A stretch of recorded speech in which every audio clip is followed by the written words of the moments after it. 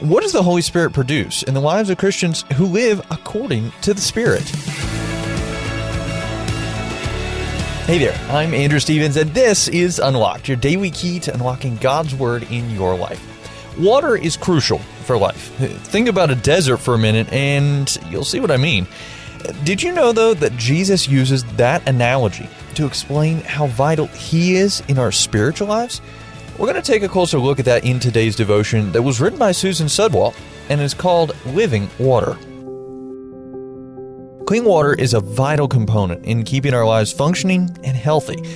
We use it for so many things: quenching our thirst, cleaning our bodies, washing dirt from surfaces, and nourishing our crops. We travel over the surface of water to explore the earth or search for food. Our fruits and vegetables are mostly water. And if you place a drop of clean water under a microscope, you can see it's teeming with the life that we all need. In John chapter 4, verses 10 through 14, Jesus spoke of living water as He stood by a well with the Samaritan woman. Just like the Samaritan woman, we all long to know how to have this living water that satisfies endlessly. Jesus never said or did anything without purpose. So what could He have meant by living water? Well, later in John chapter 7, verse 38, Jesus talked about living water again. And He said, "Whoever believes in me, as Scripture said, rivers of living water will flow from within him." When Jesus offered living water, He was speaking of the Holy Spirit, the reservoir of God's life within us, who Jesus would give to His followers later. Jesus knew what He was doing when He used water as an example to reveal the abundant life He offers through the Holy Spirit. We need water to live. Without Jesus' life, death, and resurrection, we would all die alone in the desolation of our sin. But if we put our trust in Jesus, He quenches our spiritual thirst like a drink of cold water, reviving us in an empty desert.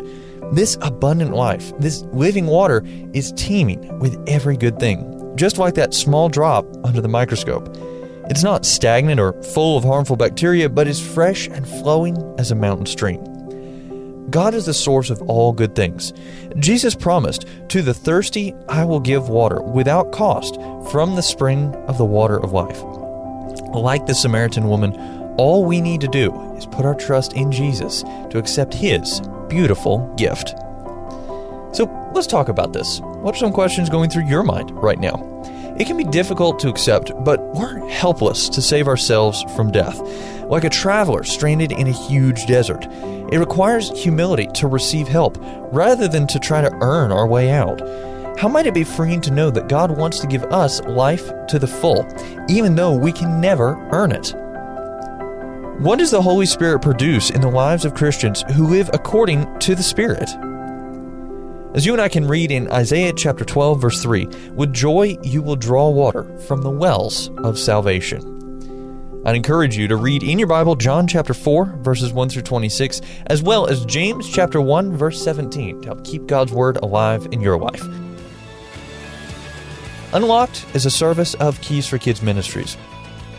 How would you like to write for Unlocked, just like Susan did for our devotion today? If you're interested, check out our writer's guidelines at unlocked.org. I'm Andrew, encouraging you to live life unlocked, opening the door to God in your life.